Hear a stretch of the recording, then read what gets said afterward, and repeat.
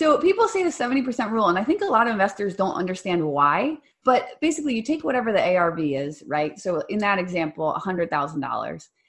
Are you a real estate investor looking to sharpen your skills or a newbie looking to become one? You're in the right place. Welcome to Where Should I Invest? Real Estate Investing in Canada with your host, Sarah Larbi. Hey everybody, welcome back to another episode of Where Should I Invest with Sarah Larbi. I'm excited to have you guys back again for another awesome week and another awesome guest who is none other than Becca Shea. And Becca is a wholesaler and a real estate investor in the US. I met her through Luke Boiron, who is probably Canada's largest wholesaler, him and his wife Jessica Bukta, who is one of the real estate empresses along with three others and myself. But Luke Boiron and Jessica have built a tremendous empire of wholesale deals. I think they did like 100 last year. And so Becca was referred to me through them and had a great conversation with Becca. She knows her stuff. If you're interested in learning about wholesaling, she is a great wealth of knowledge as well. And before we get into the interview, I just want to say, guys, I know there's this coronavirus thing going out, but don't get stuck on the sidelines waiting. There's always going to be something, right? SARS was there at one point. There's going to be ups and downs in the market. And if the coronavirus continues and people get more and more scared, you know what? It might put a halt on this crazy market, or at least a little bit of a slowdown. So instead of having 17 offers on a property like we're seeing right now, we might see 2 or 3. But, you know, this could be, because everything is temporary, but this could be a good opportunity to get some great deals that are not competing against 30 other investors, because that's where the market is right now. It is really hard. There's a whole lot of demand for the investing type of properties and not a lot of supply. So everyone's hanging on to their stuff. Market rates have dropped. The Bank of Canada rate has dropped again. So like, is that going to cause a crazier frenzy? I don't know. I don't have a crystal ball. You know what the good thing is though? Just buy on cash flow, buy for the long term. I love the burst strategy, and then just ride the wave, because there are going to be some ups and downs. Don't sit on the sidelines just because there's all this scare. The stock market is crashing one day and recovering a little bit the next day, and everyone's panicking. I mean, this is a good time for us. Get your cash ready, get your refinances ready, get your HELOCs ready to go, because this is going to be a great time to have cash ready to go in order to buy some deals that you're not competing against a ton of other people. So on that note, guys, I know there's always something that happens. There's going to be something every single year that's going to scare people. Don't let that be you, because if you look back at the last 10 years and you're like, what was the biggest crisis every single year for those last 10 years? Shit happens, it gets resolved, and something else happens afterwards that everybody panics again. So just stay out of all of that. I'm not saying that it's not going to affect us a little bit, but at the end of the day, 5 years from now, you're going to be fine. The property is going to be fine. And in times like this, people are going to possibly wait on the sidelines some more, some people with less experience, and that means that they might have to rent a little bit longer. That means that the market rents are going to go a little bit higher. So tons of opportunity in every single market type. And with that, just, take action at some point. Calculated action, of course, but don't sit there and wait until this whole thing passes away and then the craziness starts again. But I will say the craziness hasn't even stopped yet. So if it does and it slows down, it is a good time to snag a few pieces of property to add to your portfolio. So don't let the coronavirus scare you. And it's funny because we're seeing it now where people are limiting, even businesses, they're limiting external people from coming in. So do people make a bigger deal than what it really is? I don't know. It seems like it. It seems that I don't like this toilet paper thing with Costco. I don't know. I mean, sure, go ahead. Like those toilet paper companies though, like maybe you should buy some stock in that. But, in all seriousness, I mean, it sucks. It is what it is, but it might be a good time to start booking some travel though, not to Italy or anything crazy. But I was looking even this morning at like all inclusive trips, and some of them were like 40% off. Anyways, it is what it is. Look, I hope nobody gets sick, but how many deaths are there? how many flus are there every single year? We're paying attention this year and it's over the media. So is there an overreaction, or is it because really that's what we're consuming with everything around us? I don't know. I could be wrong. Let me know what your thoughts are. And if you guys are affected, and your thoughts on, is it a good time to buy? And what are you doing to prepare, I think, for a potentially great opportunity, in my opinion, to get some deals where, again, you're not competing against so many people. But on that note, guys, real estate keeps going and going and going, and look at the long-term trend. So short-term, probably, does it go down? Does it go up? Absolutely. Could it go down this year, next year? Probably. I don't know. I mean, again, I don't worry too much about that piece. I don't think you guys should either, unless you're speculating and you're buying only on appreciation, which I don't recommend. Buy on appreciation with some cash flow.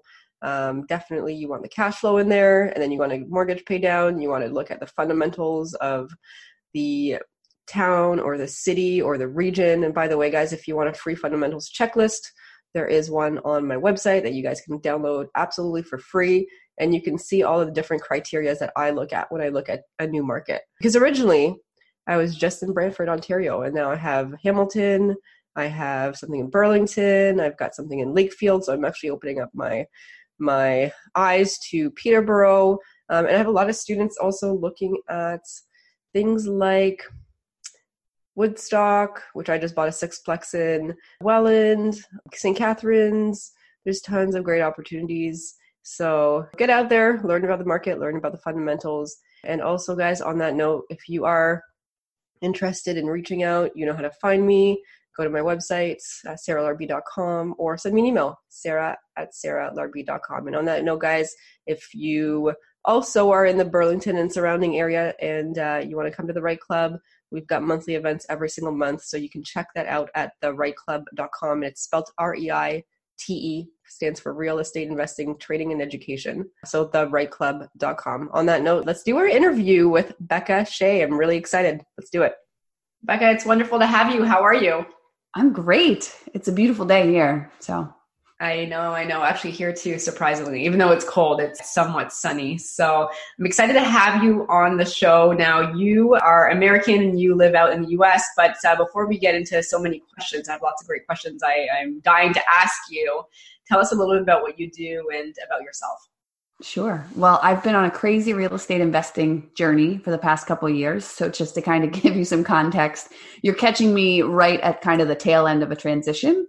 But I started rehabbing when my youngest daughter was born. My background was in mechanical engineering, and I'd always been fascinated by the idea of rehabbing a house. And so when my youngest daughter was born, I was traveling all the time with my corporate job. Like, I loved my job. I just didn't love the travel.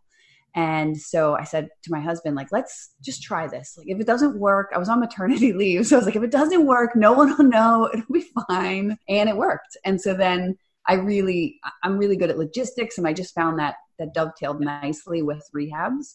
So I did 1 the first year, and then 3, and then 6, and then I wanted to do 12. And at that point, finding the deal becomes the hard part, right? So I had joined this high-level real estate mastermind, 7-figure flipping, because one of my friends joined it, and he was like, this is amazing. Like, this is going to be a game changer. And I said, well, if it helps me do one more deal, the cost of admission is worth it. And you know how we justify things. Yeah. And it did, but it also opened my mind to wholesaling. Like, a lot of the people in the group were wholesalers, and it wasn't something I had contemplated before that. And so I wanted to do more rehabs, but I was having a hard time finding deals. And I thought, okay, well, I'll do wholesaling. So then the past 3 years, I've been running both a wholesaling and a rehabbing company. And we've done between 30 and 50 deals each year. About a third of those are rehabs, and about 2/3, are wholesales. So, so just to get an idea about the market, because you're out in Pennsylvania, is that correct? Yeah, outside of Philadelphia. So what does that look like? Because we're thinking, okay, you're doing this many flips or this many deals a year. The prices and that might differ a little bit. So I just wanted to cover that. What are you looking at when you're saying, okay, we're doing these flips and we're looking at these deals? What do the financials look like with that? Oh yeah, I think this is going to blow up the Canadian brain. So I live in kind of on the edge between rural Pennsylvania, like think Amish, horse and buggies, and the city, like the suburbs, the high-end suburbs. So the high-end suburbs, I mean, we're talking like $500,000 to $700,000 price point out till the rural area that's US dollars. And then the rural areas, we're talking like 150,000 average price point. So it's a big spread, but most of our deals, the retail value, the ARV on them is somewhere in the like 200 to 300 range. Okay. All right. So it's not like it's 50 or 60 or 70 grand. Like sometimes when you think of, we do have a couple pockets of those, but those don't make great rehabs. They make good rentals.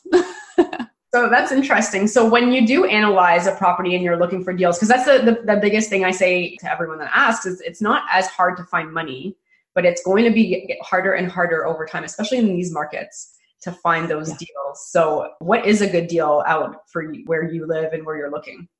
Well, that's actually a super interesting question because we use the 70% rule, right? So if the ARV is 100, then I want to be into it for 70,000 minus the repairs if they're like 30. And on average, we're spending on our repairs, we spend about 30 to 50,000.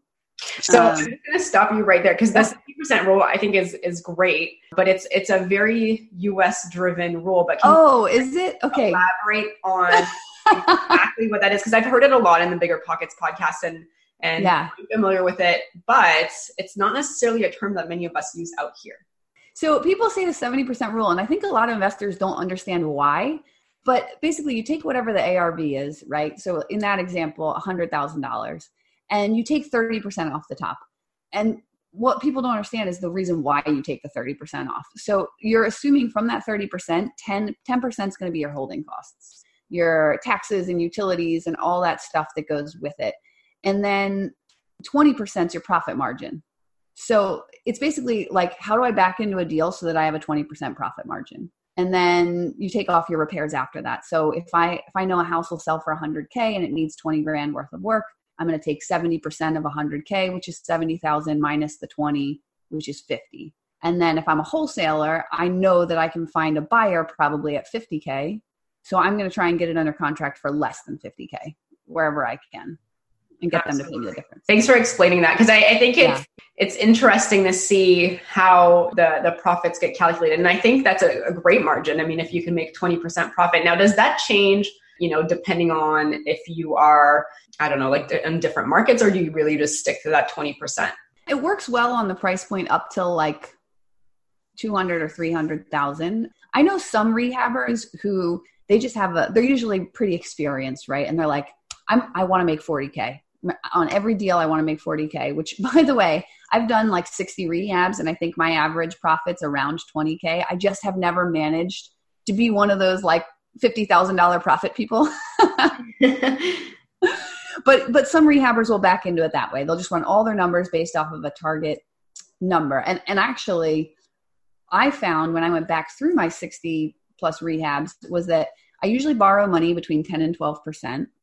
And then with my holding costs and the taxes where we're at, and then with paying a realtor at the end of it, because I don't list my own properties, I called it they're called soft costs. My soft costs were usually around 12 or 13% of the ARV. Okay. So I could back into, like I could say, okay, 100K minus 12% is 12,000. So it's going to cost me, 88 at the end of the day out the door. And if I put 20K into it, then I'm at 68, right? Or if I want to make 20K profit, then I'm at 68 minus my repairs, which comes out really close to that 70% rule.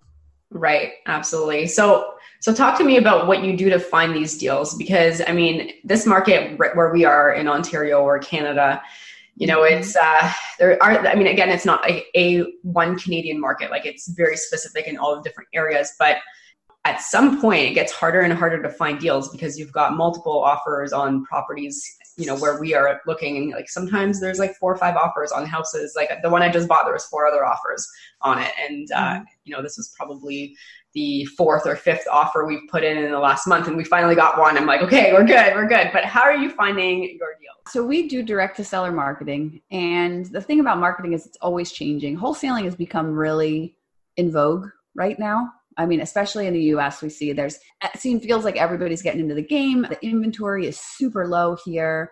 which means usually if you can get it at the right price, it'll sell fast. And so everybody just sees kind of this is an easy way to do it. So then we're walking in and sellers have a stack of postcards because we can pull lists, which you can in Canada. Right. So, they'll have a stack of postcards because everybody's pulling the same list. And where I'm going, so I do marketing consulting for some high level investors, people who are spending, let's say like between 20 and 30K a month on marketing.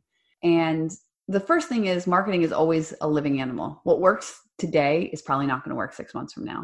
Mm-hmm. But there's some pretty tried and true channels like direct mail. So you guys can't pull lists, but you can do, in the US, it's called every door direct mail, which is like the post office just drops to everyone on the route. Yeah. Right? Bandit signs, which I hate. I like on principle hate doing them, but they work really well. Right. They're like the signs on the side of the road. We buy houses. Yeah, we buy cash and phone number and yellow sign. Text messages. And a little trick that we found with bandit signs. So we use this app called Simple Crew to track, like I'll hire somebody to put out the bandit signs. And there's this app called Simple Crew that will geotag where the signs are. And we've found the best luck putting them on like random back roads. And I don't have data to back this up, but I think it's because the psychology behind it is if that little old lady sees your sign at the end of her back road, she thinks you're local, you must be from around here, I can probably trust you. I think there's an inherent trust factor. Whereas if you just see them lined up on the freeway, we buy houses, we buy houses, we buy houses, it distances you. Yeah, you're one of many, many others at that point in time. Yeah. So that's a cool little strategy. And just to go back to the list piece, because we have this privacy law in Canada, it's not like we can say, okay, who is in this area or this zip code or postal code in our case that hasn't paid their taxes or that's owned the property for more than 20 years. Like we actually don't have access to this stuff, whether it's good or bad, I don't know. I mean, there's pros and cons because ultimately, like you said, everyone's pulling the same list and then they have a stack of like 50 cards versus here in Canada, if somebody was to start wholesaling, there's not that many because it's a little bit harder. So the ones that are successful, we don't have necessarily sellers with stacks and stacks and stacks because they might have just one person that had reached out to them, maybe two, it's just a completely different market here with that. But it's quite interesting that you guys have access to all. Well, there's some states in the US where you can't pull lists too. Like Kansas, you can't. I can't remember. There's like 3 or 4 of them. So those people have to do the same thing. And like driving for dollars, right? Drive around, see who didn't put their trash down on trash day, whose houses are overgrown or just look in terrible condition. Again, like those are things that you can either hire somebody else to do for you or you can go do it on the weekend, send them mail. But ultimately, whatever strategy you do, I mean, it's been shown time and time again, you have to do it consistently. Right. I always tell people, if you have $5,000 you want to spend on marketing, don't spend $5,000 this month. Spend $1,000 a month hitting the same people 5 times. Yeah, that's a great point. And it just goes to, I want to add to that, if somebody's listening to these podcasts, because we always have different topics, and then you're like, oh, this sounds good, I should start here, or I should start, and then they don't get started for like 5 to 10 years. Just pick a strategy.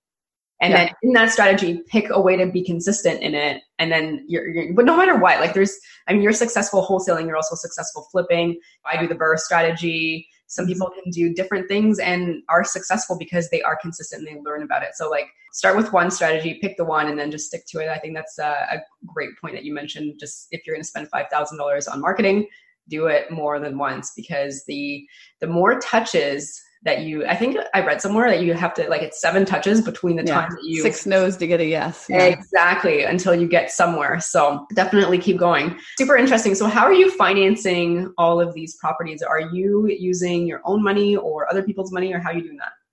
Other people's money. Yeah. So through 7-Figure Flipping, I have access to Lending Home, is a national hard money lender. Sorry. And so they actually do 100% financing for us. And then also, just building personal relationships. If you haven't read the book, Getting the Money by Susan Lassiter-Lyons, like, it's an awesome book. And it just talks about kind of the sale of getting private money and getting it at, like, my private money is at 7%, 8%. Like, it's pretty good. Yeah. Whereas my hard money is at, you're at a point in 10% or a point in 11%. So, but it has to work. If the numbers work, they work, right? Absolutely. Now, I want to go back to points. So can you elaborate on what points are and how they work? Because I think that's quite interesting. And sometimes you can borrow with no points, and then you have to weigh out the pros and cons. And sometimes there's like 2 points. You're like, oh, what is this? So can you talk about what that is? Yeah. So points are a percent of the loan. So if it's $100,000 loan, then 1 point would be $1,000, 2 points would be $2,000. And generally, especially with an institutional lender, like a hard money lender, they want that money up front. And so basically if they say like, hey, we're at 10% and 2 points, and you're going to keep that money for 6 months, okay, I'm going to hope I do the math right here, but that's essentially like a 14% interest rate. Right. Exactly. If you're, so I don't, like I have to calculate it as well, but essentially that's something to be careful about, because if you're going and you're getting 2 points or 1 point up front, you're borrowing the money for 6 months. Sometimes it makes more sense to borrow at a higher amount if you're only going to do it for a short amount of time. So if you're, I don't know, needing it for 3 months and you're going to pay 2 points, it might be better to do it with no points at a higher percentage instead.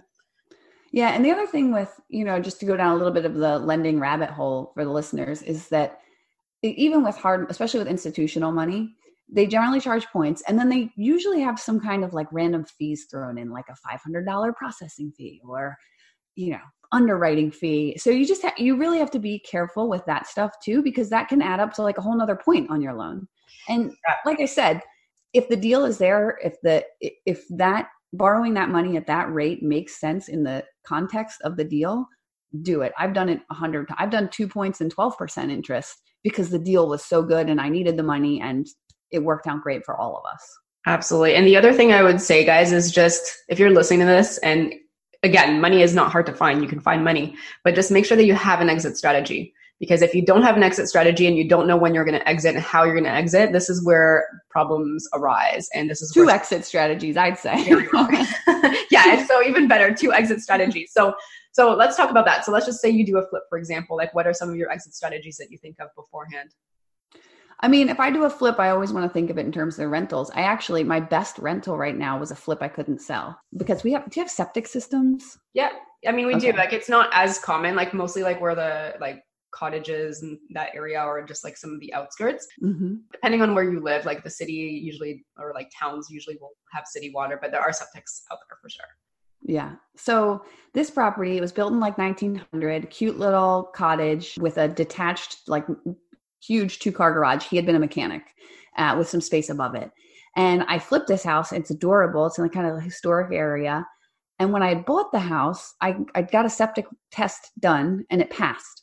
And when I went to resell the house, the buyers tested the septic and it failed. And so I was like, man, so I dropped the price. I put it back up. I think this was like over a 3-month period. New buyer comes along. They test the septic, fails again. And we had last year was just the craziest, rainiest year. Or no, it was 2 years ago. And so I was like, well, what do I do now? I'm like, all right, well, it's got a detached 2-car garage.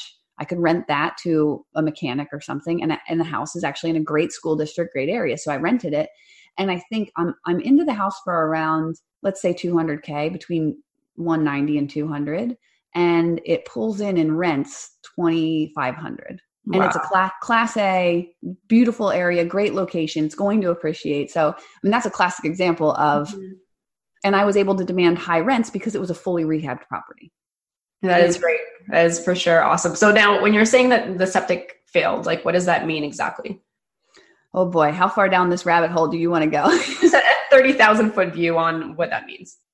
So septic systems, basically your sewage goes from the house to a tank to a drain field. And all the solids stay in the tank, and then the water goes out into the drain field. And just like nature, it percolates through the ground and it gets cleaned, goes back into the groundwater.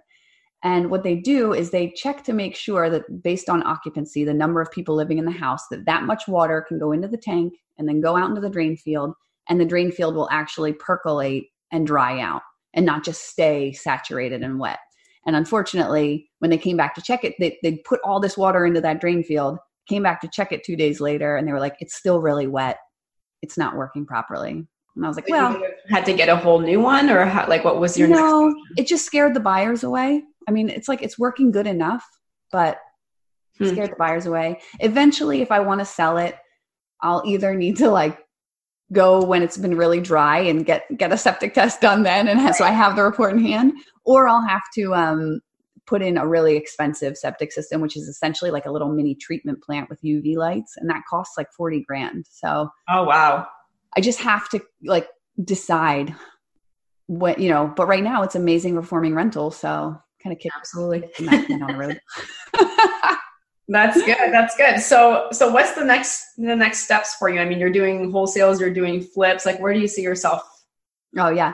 So, well, that's why I said you're catching me kind of at a crazy transition, because this year organically, I was a mechanical engineer before, and I started doing a ton of marketing, and this marketing consulting happened really naturally. Like, my clients tend to be amazing salespeople. They're phenomenal at the sales side of wholesaling, and they don't want to do the back end metrics and tracking. They'd rather just throw money at the problem. Right. I need my phone to ring. Just going to spend $10,000 in this channel. And what happens is they end up wasting like $10,000 a month, and unnecessarily. So they started reaching out to me like, hey, you seem to be good at this. Could you help me rein in my spending? And I said, sure. And then as I started doing that, I had too much stuff going on. I've got a dozen rentals, and I was wholesaling and rehabbing. And the second that you put your rehab on the market till the day it sells is the most nerve-wracking, nail-biting, for me, it's like 45 days ever. And earlier this year, I put one on the market. It was beautiful. It's like putting your baby out into the world, right? It's like being an artist. Like, now people critique it and they hate it and they find things wrong. And I put one on the market in like March or probably June timeframe. And I said to my husband, something's got to give. I've got too much going on right now. I can't handle it. I think I'm going to step away from rehabbing. And then when I did that, and I was going to focus on the marketing consulting. Mm-hmm. When I did that, actually, one of my friends had just bought the 7-figure flipping mastermind. And he said, look, you've been running these accountability groups within the mastermind for like 2 or 3 years now. You've just been doing it because you like to see people succeed. What if you came aboard full time? Like, I'll pay you. It seems like you don't want to do rehabbing anymore. I've never really loved wholesaling. And so that's where I'm currently at. I have my dream job that I didn't know was actually a dream job, running accountability groups and loving on people. That is really cool. So where can people find out more about the accountability group? Well, it's for our members. So, but what we do is there's this book called The 12-Week Year. Have you read it? Okay. No. It resonated with me. It's awesome. And it basically talks about like, hey, if you want to get from here to, let's say you've never rehabbed a house and you want to, by this time next year, right, at the end of, well, I don't know when this is going to come out. So let's say a year from now, you want to rehab a house. You break it down into 3 or 4 actionable steps, right? So the first is probably just get a house under contract. And so then you might say, hey, for 12 weeks, I'm going to focus on getting a house under contract. And you break it down into repeatable actions. So I'm going to go see 5 properties every week. I'm going to make offers on 2. I'm going to run the numbers on all 5 of them. I'm going to make offers on 2. Like, those would be your 3 actions. See 5 properties, run the numbers on 5 properties, make 2 offers. And if you just did that every week for 12 weeks, you would get a deal, right? Yeah, absolutely. No, that's a great concept. I'm going to read it. Who wrote it? Do you know? Brian Moran. I have it here. Okay. Yeah. So I read this book like 3 years ago and I loved it. And I was like, I reached out to people in the group. I said, does somebody want to do this with me? And a couple people said yes. And then we did it and it was so successful. So I've used it to raise $500,000 in private money. I used it to get 200 appointments. Like we were averaging about 110 appointments. And so I was like, I want to get that up to 200. So like, what do we have to do? We have to send more marketing. We have to call. We have to follow up. Just do that for 12 weeks. Just do that. So very cool. Yeah. That's awesome. Well, congrats. It sounds like things are going well. And I've heard lots of great things, by the way, about the group. So I'll have to check it out for sure. So the next part of the podcast is 5 questions. Everybody gets the same questions. It's called our lightning round. So you're going to give us the first answer that comes to mind. Are you ready? Oh boy. Okay, let's do it. And now we're going to take a quick break to hear from one of our sponsors. Hey guys, I just wanted to take a quick moment and pause the podcast interview here because I wanted to introduce you to Dalia Barsoom of Streetwise Mortgages. I am a big believer, as you guys probably have heard, work with a mortgage broker. They are going to help you scale. And when I was first growing in real estate investing and looking to buying my second property and my third property, I was going directly to the bank then. I hadn't met Dalia yet. And I actually was hitting a roadblock when it came to financing because the bank started asking me for 25% as the down payment. And then for my third property, they wanted 35%. And it was really, really hard for me to A, understand why it was creeping up like that. And B, I didn't have 35% to put down. I had 20%. And luckily, I actually met Dahlia at that point in time. And Dahlia is actually an investor herself, and she works with many, many investors. And she knows all the pitfalls and the barriers that normally come up with dealing directly with a bank and all the different lenders. And Dahlia was actually able to not just find me proper alternatives, but I've got 9 properties now and I'm still able to get financing with A lenders, and it allows me to be able to scale up without hitting the financing wall. And so she's been a tremendous help. So the other thing I really, really enjoy is Dahlia also does a free goals analysis. So if you go to either my website or her website, streetwisemortgages.com, mention the podcast and ask for the free goals analysis, it was a game changer for me. And it allowed me to actually understand what I needed to do, how many properties I was going to get because of the cash flow that I was looking for. If you guys wanted to reach out to Dahlia, you can reach out to her by email, which is info@streetwisemortgages.com, or you can actually reach out to her on the website at streetwisemortgages.com and then just go to the contact section. And you can also call her at 1-800-208-6255. Thanks for listening, and back to the show. And now back to the show. Okay, question number 1. What is your favorite real estate investing book ever? Oh, well, The 12-Week Year, but I don't know if that counts as real estate investing. It's a book. It's a book, and then I'm sure you can apply it to your real estate investing business. Yeah. Give us some great examples of how you did that. Awesome. Question number 2. What is your favorite podcast? Well, Bill's going to want me to say 7-Figure Flipping, but he does put out good stuff. But actually, it's Brian Buffini. If you haven't listened to him, that guy's amazing. I think I have listened to a couple of his episodes. It's like a green kind of logo, right? Green and silver, I think. Yeah. Awesome. Number 3, what is your favorite pastime? So what do you do for fun when it has nothing to do with real estate or running your group? I like to build things. So like building furniture, stuff in my house. That's right before we got on this podcast, I was actually painting my garage. Nice. I know you're like, I saw your email. You're like, I might be covered in paint. Maybe not. Nice. Question number 4, if you lost all of your money and your assets tomorrow, how would you start again? I mean, I would just try and leverage my skills. And that's the cool thing about this journey is like, you said it actually in a podcast. I heard you. I think you're talking to Joe Fairless. You said there's a lot of ways to make money in real estate. Just pick one. That's it. I would pick the thing that makes me happiest. Okay. All right. Excellent. So number 5, last question for the lightning round. If somebody has $50,000 and they want to get started, how would you recommend that they spend it? This is Canada.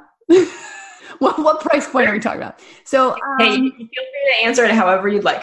I think first I would do some soul searching about what type of real estate investing you want to do. Like, do you want to do BRRRRs? Because $50,000 could work really well. You get a loan and that's your down payment, right? If you want to do wholesaling, then you're going to put that into marketing, right? Like 6 months worth of marketing, or I would probably make that a year's worth of marketing. If you want to do rehabbing, same thing, use that as a down payment on a property and get a hard money loan. Okay. All right. Amazing. Thanks for playing the lightning round. So where can listeners find you if they wanted to reach out and know more about you? Becca at 7figureflipping.com. And about the marketing consulting, my company is Market Shark Consulting. So they can look up. Okay. Amazing. Any final last words of advice? Anything else for the listeners that you'd like to leave them with before we wrap up?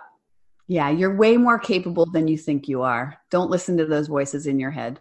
Awesome. Thank you so much, Becca, for being on the show. It was a pleasure having you, and thanks for the great insights that you've provided us and the listeners. Thanks so much. Great. Hey guys, before you go, I wanted to ask you a question. What's stopping you from starting or growing your own real estate investment portfolio? I know for me, before I started, I had plenty of reasons, and at the time they all seemed very valid, but as I started my journey, these reasons slowly fell away. And eventually, only one reason remained. What was actually stopping me was having a proven, actionable, repeatable system. I didn't have that. And the way that was going to change was by investing in myself, learning, listening, and looking for ways that worked, and also, most importantly, discovering what didn't and not making those mistakes again. Fast forward to today, I now have a proven, repeatable series of action steps that has enabled me to build my 7-figure portfolio consisting of multiple homes, and I'm able to manage that in 2 to 3 hours a month. Is that something that you would want? Well, I've actually taken all the knowledge I've accumulated and put that into a comprehensive step-by-step online program. It's called Rise, and it's a program that will help you from where you are now to where you want to be faster and with less of the headaches that I had. So it consists of all the templates and the resources that I use, plus over 40 instructional videos that you get lifetime access to for just a small one-time investment. And, my recommendation is to make the time now to invest in yourself and grow your portfolio to 7 figures so that you can bring your retirement dreams closer. If you want some more information about Rise, just go to sarahlarby.com/RISE to access more details and book your spot. Thanks so much for listening to Where Should I Invest with your host, Sarah Larby. Make sure to listen in next time. We'll catch you on the next episode of Where Should I Invest?